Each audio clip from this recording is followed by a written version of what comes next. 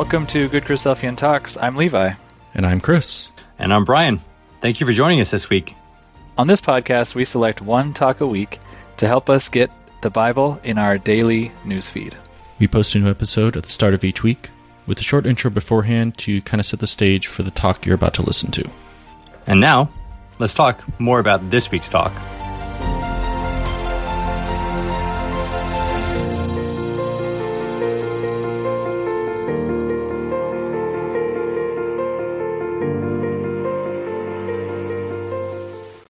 Hello and welcome back. For this week, we're listening to an exhortation that Brother Jason Hensley gave in February of 2020 at the Simi Hills Ecclesia.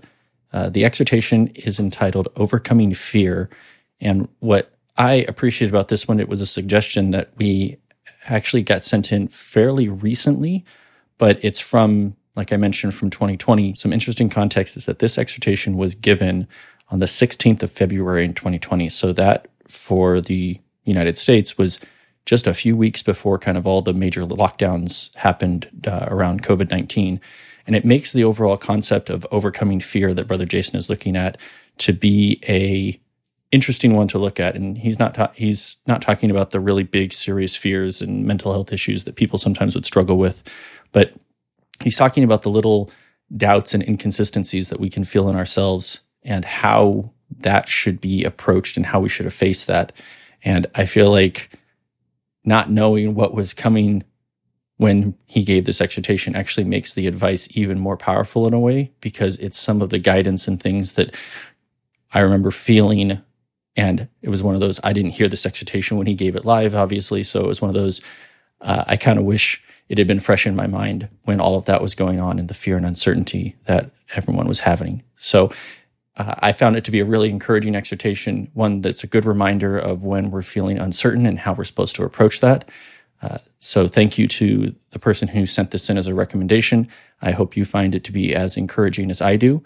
As always, we always appreciate and encourage any suggestions or recommendations that you might hear from wherever they may be coming from. Feel free to send them in on the website or on social media. And with that, I will turn it over to Brother Jason for his exhortation entitled Overcoming Fear. Good morning, everyone. So the exhortation today is a little bit kind of coming out of an odd place. I guess I should tell you why I'm talking about what I'm talking about. Usually I like to look at the readings and try and come up with something that's come from the readings. But that's not what we're doing this time. As you may have noticed that we read John 12. This actually happens, what we're talking about today, because of an event that took place a few weeks ago. So I was driving along the 405. I drive an older car. It's a 2001. And my car just died as I was driving on the 405, which I'm sure a lot of you have experienced that before. I have not. So I was driving, and I thought, wow, my car's not doing anything. This feels very strange. And then I realized the engine wasn't running, and that was why. So since that point, when driving down to downtown LA, I have thought, wow, I sure hope my car doesn't die. Which I think, that's like a reasonable thing to think. And it hasn't so far, which is good. But subsequently, every time now that I get into the car, I'm always looking at all the gauges, my hands sweating, and I'm thinking, what's going to happen?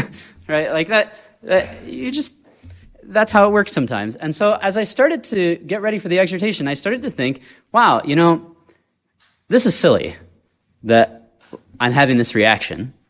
I think it's an understandable reaction, but it got me thinking about fear. And I know that we've had talks about fear lately, but it was on my mind a lot. So that's why we're going to talk about it again. What we're going to do today is first, I want to look at the first instance of fear in Scripture, and then sort of the last instance. And then I have a suggestion.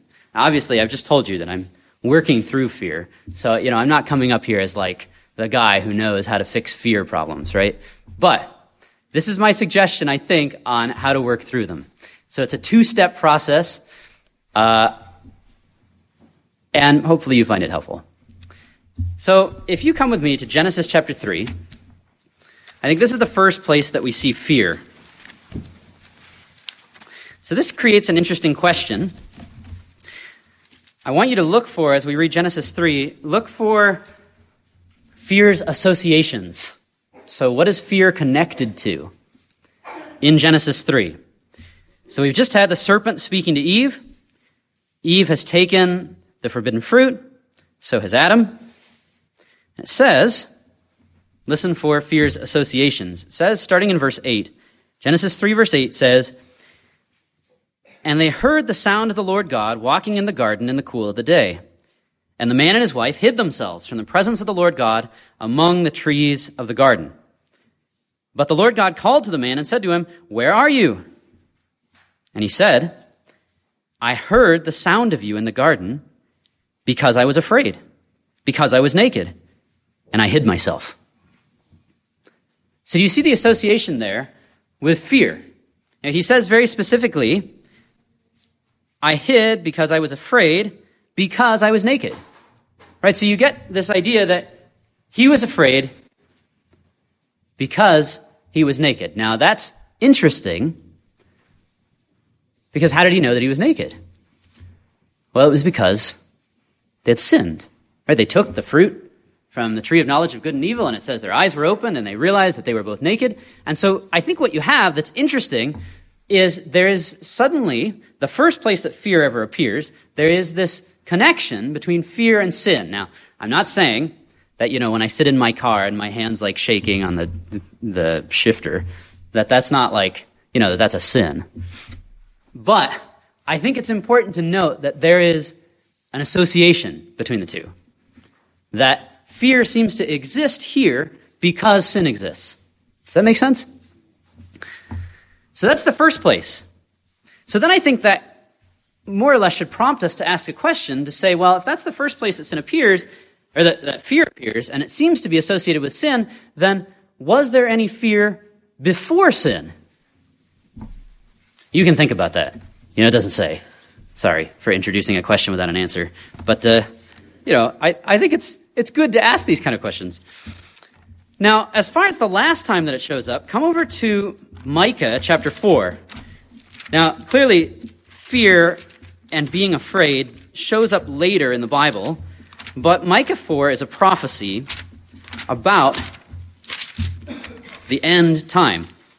And here's what it says. Micah chapter 4, this is a time of transformation. You have verse 1 in Micah 4 where God's house is being established above all the other hills. Verse 2, nations are coming and they want to come and worship God. So this is a prophecy of the time of the kingdom. And we love verse 3 where it talks about they'll beat their swords into plowshares, their spears into pruning hooks. So you have this picture of no more war, no more violence. And so in that context, notice verse 4. It says in verse 4, "But they shall sit, every man under his vine and under his fig tree, and no one shall make them afraid. For the mouth of the Lord of hosts has spoken." And so I think we can probably say that it would seem that in the kingdom of God, you have this picture in which fear is gone. Fear is taken away. And I mean, we don't think about this a lot, at least I didn't. That doesn't really sound like all that awesome of a picture of the kingdom, if there is fear. And can you imagine that? Like, wow, I'm immortal, but I'm scared all the time, right? Like that would just be really a bummer, right? Like, sad. So, I think we get this picture of a time without fear in the kingdom of God. And the reason that that's interesting is as you go throughout the Gospels, I think what we see is the Lord Jesus attempting to create a time in which he and his disciples lived in the kingdom of God at that moment. Here's what I mean by that. You remember that as the Lord Jesus preached from city to city, do you remember what he said? He said, "Repent, for the kingdom of heaven is at hand." And that's what he would tell everybody. And when he sent his disciples out, that's what he told them to say. So the disciples would say, "Repent, for the kingdom of heaven is at hand." And now if we're taking that, literally, the kingdom of heaven, like for real, Well, we have a problem because it really wasn't at hand, right? It wasn't, we're 2,000 years later. And so I think that what you get is what Jesus was really saying was, I'm here giving you an experience of the kingdom.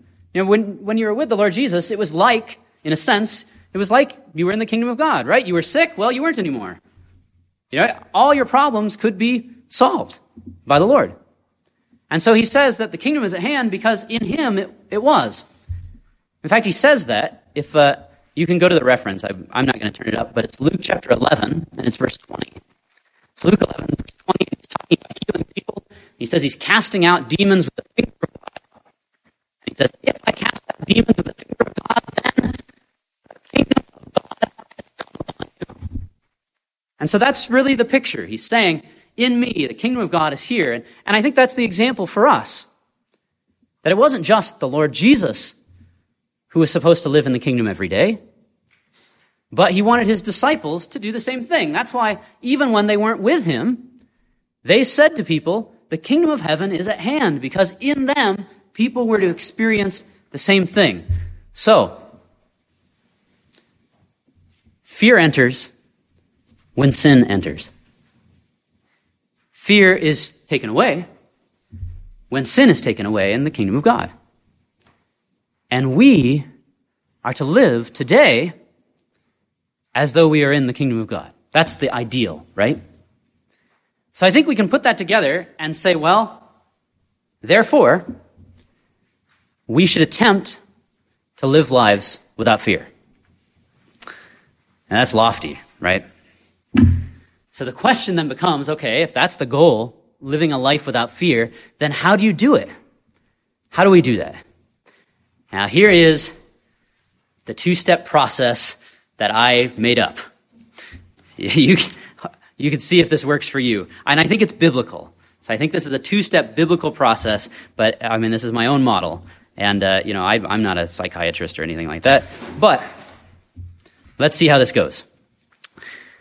I think when we think about our fears, and you ask yourself, where do my fears come from? I know that at least for me, a lot of my fears stem from anxiety. You know, you're afraid of something that's going to happen, right? It probably won't actually happen, but you're afraid that it will. So you feel anxious and worried over that. And I think Scripture is pretty clear about worry. Let's just take a look at a couple of these because they tell us about how God feels on worry and what we should do about it. So let's go to Matthew chapter 6. This is a passage that in which the Lord Jesus talks to us about worry. We're going to go into it a little deeper. It's Matthew chapter 6. It's the Sermon on the Mount.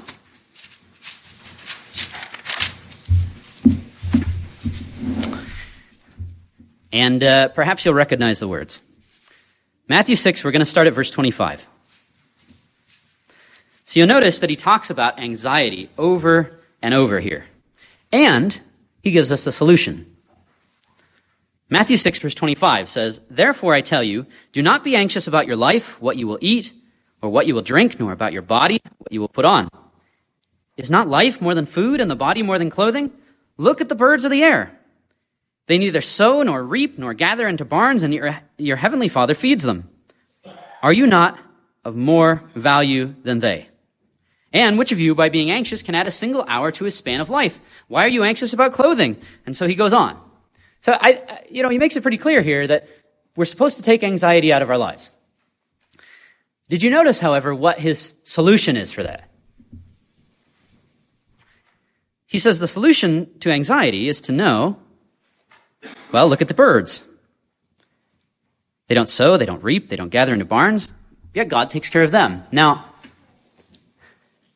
I think sometimes we get pretty familiar with these words, and we say, okay, yeah, God takes care of the birds. Have you ever stopped to really kind of think about that? I know that for me, when I stopped to think about it, that actually made the whole verse worse for me. And, sometimes it goes that way, right? Because Jesus says, well, look at the birds.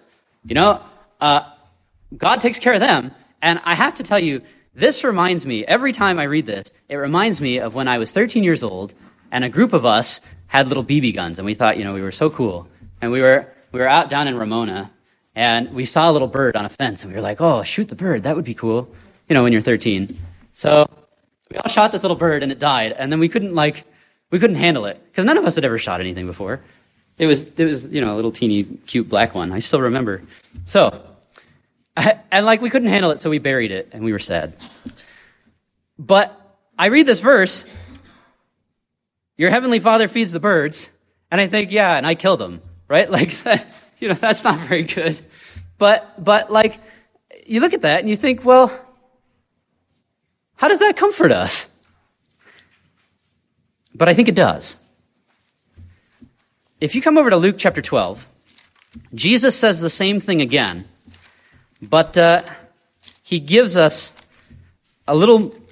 he says a few different words here that I think show us really what it was that he was saying. And that he wasn't just saying, well, God will always feed the birds all of the time, and, everything for little birds' lives is just wonderful. So if you look at Luke chapter 12, look again for the birds, starting at verse 7. At verse 4. Luke 12, verse 4, listen for the birds. I tell you, my friends, do not fear those who kill the body, and after that have nothing more that they can do. I will warn you whom to fear. Fear him whom, after he is killed, has authority to cast into hell. Yes, I tell you, fear him. Are not 5 sparrows sold for 2 pennies? And not one of them is forgotten before God. Why, even the hairs of your head are all numbered. Fear not, you are of more value than many sparrows. Now, do you see what the Lord Jesus said here that's different than what was said in Matthew? In Matthew, he says, God feeds the birds, right? So don't be afraid. He takes care of the birds. In Luke, he elaborates on that, though. And he doesn't necessarily say that God takes care of the birds.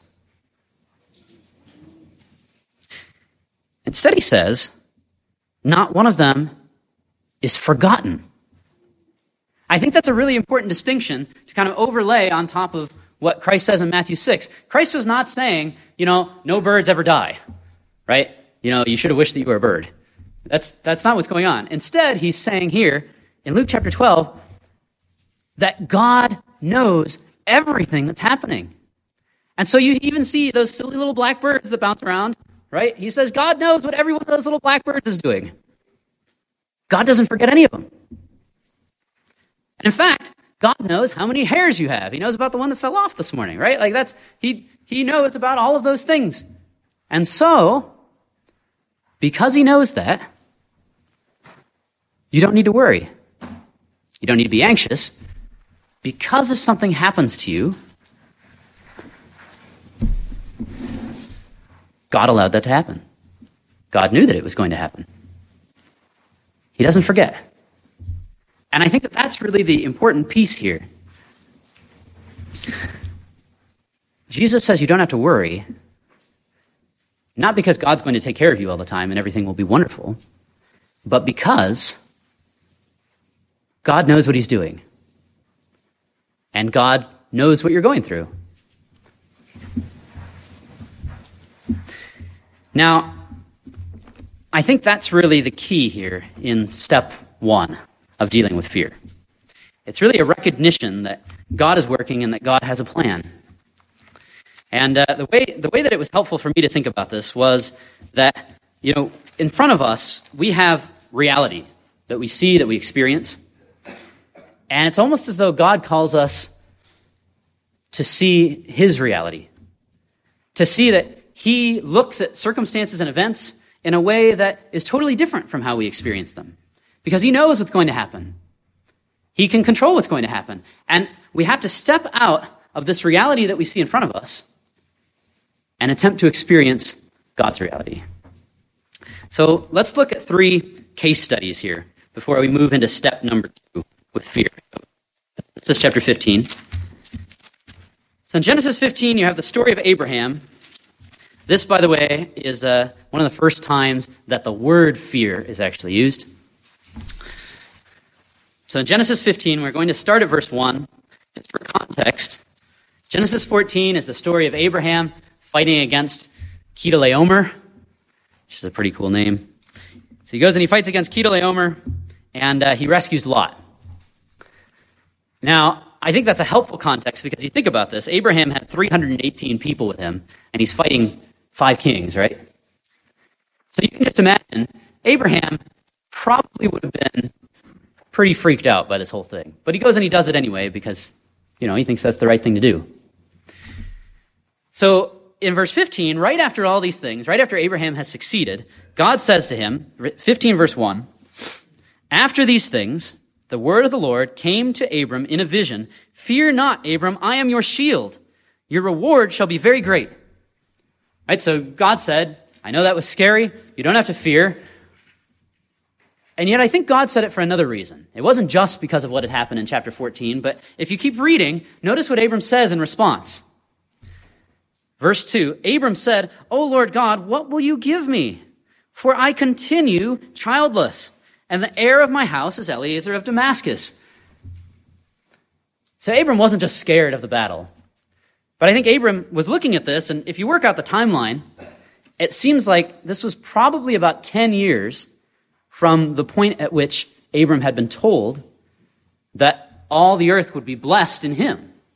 And so he's thinking, okay, I'm going to have a child and descendants, and they're going to bless the earth. And so now, 10 years later, he's afraid because he says, you made these promises, and what's going on? It's not working. So, look at what God says in verse 3. Remember, we're considering this idea of our reality versus God's reality. So verse 3, it says, "And Abram said, 'Behold, you have given me no offspring, and a member of my household will be my heir.' And behold, the word of the Lord came to him, 'This man shall not be your heir. Your very own son shall be your heir.' And he brought him outside and said, 'Look toward heaven and number the stars, if you are able to number them.' Then he said to him, 'So shall your offspring be.' And he believed in the Lord, and he counted it to him as righteousness." Now, that's a pretty famous verse. It's picked up in the New Testament multiple times. And I think what we want to notice is in Romans chapter 4, the Apostle Paul takes that verse, and he believed in the Lord, and he counted it to him as righteousness. Apostle Paul takes that verse, and he says, why was this so amazing? That Abraham believed what God said. God told him this. Couldn't he have just said, yeah, that's great. I believe it. But Paul says, you have to understand the circumstances. And the way that Paul describes it is he says his own body was as good as dead. And so was Sarah's. And so you think about this, right? Abram's reality. I am 85 years old. I am not going to have children, right? That seems pretty clear. And yet God says, you have to see my reality. You have to recognize that I don't work within this scope of your experiences. And so because of that, God could come and he could say, fear not. I know that you're afraid. How are these things going to be accomplished? I know that you were afraid from the battle, but see my reality. Recognize my overarching control and my overarching plan. So you see that in Genesis 15. Here's another example. You don't have to go there, but you can if you want. It's in 2 Kings chapter 6. You might remember the story. 2 Kings 6, this is the king of Syria is trying to conquer the kingdom of Israel. And so the king of Syria sends an army to go fight against Israel, and he says, this is going to be a good sneak attack. And then all of a sudden, his troops get there, and the army of Israel is waiting. And the king of Syria says, what? Somebody told them. And he does it again. He says, okay, we'll go sneak attack somewhere else. And then they go, and the army of Israel is waiting there. And he says, who's telling these people? Oh, it's Elisha, right? They figure out, Elisha knows this. And so they go and they surround the city where Elisha is. And Elisha's servant says, oh, we're done for. We can't do this. And do you remember what Elisha says? Fear not, for they that be with us are more than they that be with them. Now, can you just imagine this, right? Elisha's saying that to this servant, and the servant would be like, this guy is nuts, right? We don't have an army. We don't have anything here. What is he talking about? And then Elisha says, oh, Lord God, open his eyes. And then he sees the chariots of fire all around the city, right? This is a glimpse into God's reality. And so he didn't need to fear. I think it's helpful for us to recognize that God works on a level and in a way that is so much bigger than what we can often think. And so when we sit there in our anxiety and we think, well, if I do this, this is what's going to happen. God is working and God has a plan. Here's another example for you. Come over to Luke chapter 8. This is the last one. In Luke chapter 8, this is the story of Jairus' daughter.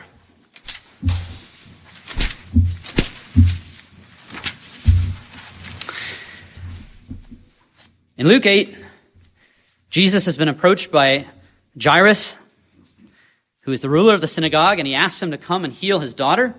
And while he's on the way, he's stopped by someone else who needs healing, right? She grabs his cloak and she's healed, and Christ turns around and he says, "Who touched me?" You have that whole story. And that takes just long enough so that the Lord Jesus is held up and doesn't make it to Jairus' house before his daughter dies. And so verse 49, Luke 8 verse 49 says, verse 49, while he was still speaking, someone from the ruler's house came and said, "Your daughter is dead. Do not trouble the teacher anymore." Now look at Jesus' answer. Jesus, on hearing this, answered him, "Do not fear." And you see the opposite of fear here? Do not fear, only believe. And she will be well.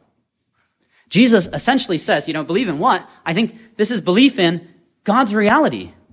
Like, don't fear, you're looking in front of you and it looks like your daughter's dead, but I'm telling you she's not. But that's what Jesus says.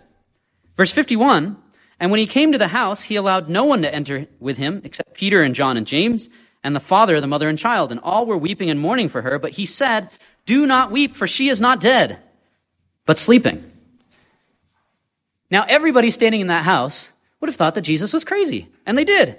And they laughed at him, knowing that she was dead. But she wasn't. In God's reality. Taking her by the hand, he called, saying, "Child, arise." And her spirit returned, and she got up at once.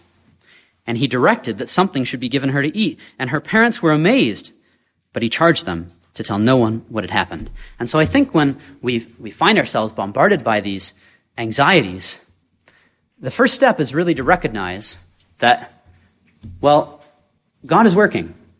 We don't know how he's working.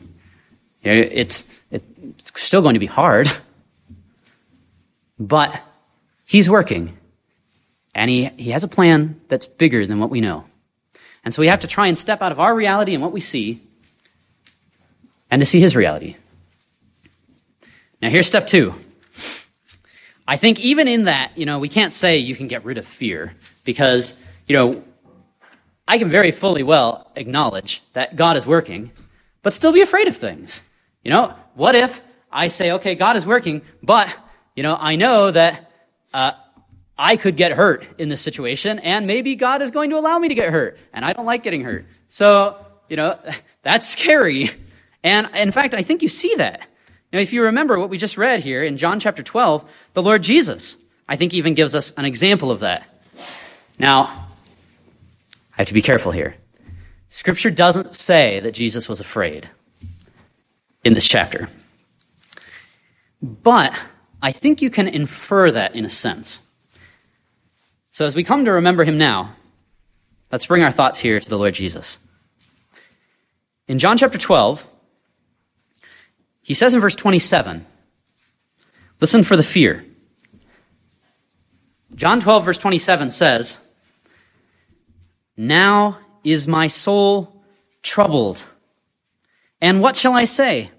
Father, save me from this hour? But for this purpose I have come to this hour." And so you can almost hear this wrestling, right? Jesus wasn't scared because, he thought that something really bad was going to happen to him. I mean, he knew that something really bad was going to happen to him. This wasn't just like anxiety over what might take place.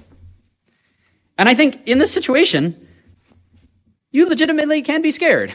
What he was doing was going to be something terrifying. And so he says, "My soul's troubled." And yet I think that this is really where it all comes together for us. Because we can recognize that God's in control, And yet we can still be paralyzed by fear, even knowing that he's taking care of things. And so the Lord Jesus gives us the example. Because what he does is he says, you know what, I'm afraid. And do you see what he says after that? Verse 28, Father, glorify your name. And I think that's the point at which the antidote for fear is courage. We just have to say, I'm really afraid right now, but I'm going to do this anyway, because this is what I should do. Now, let's see how this comes together. Let's go to 2 Timothy chapter 1. Brother Jim brought us to this one a few weeks ago. 2 Timothy 1, and I think that this really kind of brings it together.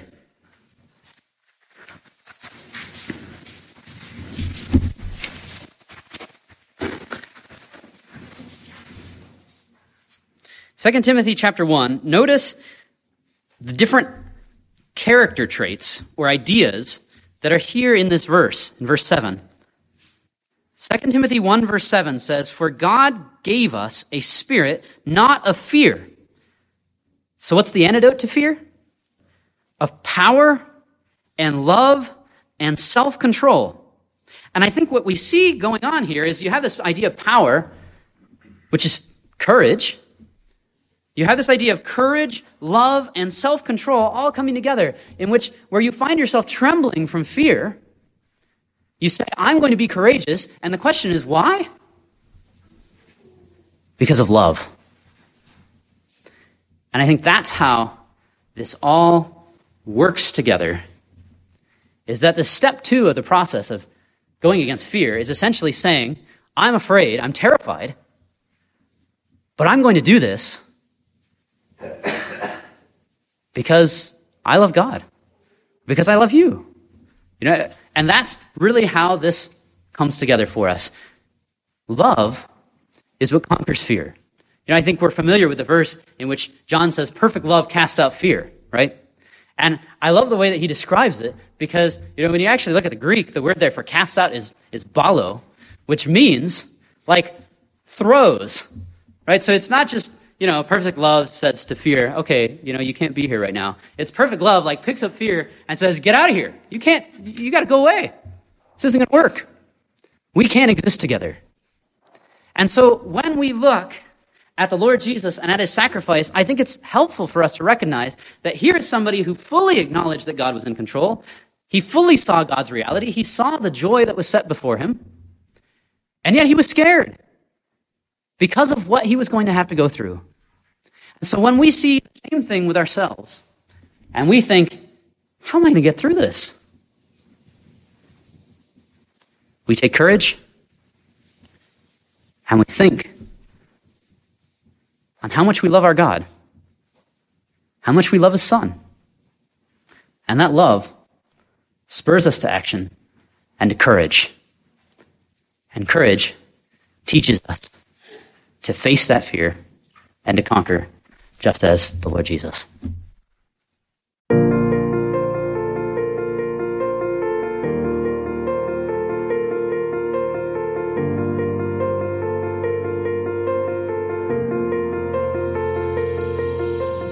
Thank you for listening to the Good Christadelphian Talks podcast. We hope this talk helped you in your walk. If you would like to hear more, please subscribe for new episodes and leave a review in Apple Podcast or whichever service you are using to help more people find the show when they search for it. If you enjoyed this particular talk, please share it with someone who you think might enjoy it as well. For show notes on the talk you just listened to, visit our show page at anchor.fm/GCT or check the show notes section of your podcast player. Please share your thoughts on the talk from this week on our Facebook or Instagram pages, where we are at Good Christadelphian Talks, on Twitter, where we are at GCT_podcast, or leave a comment on our YouTube channel, where these talks are posted as well. If you know of a great talk, we want to know about it too.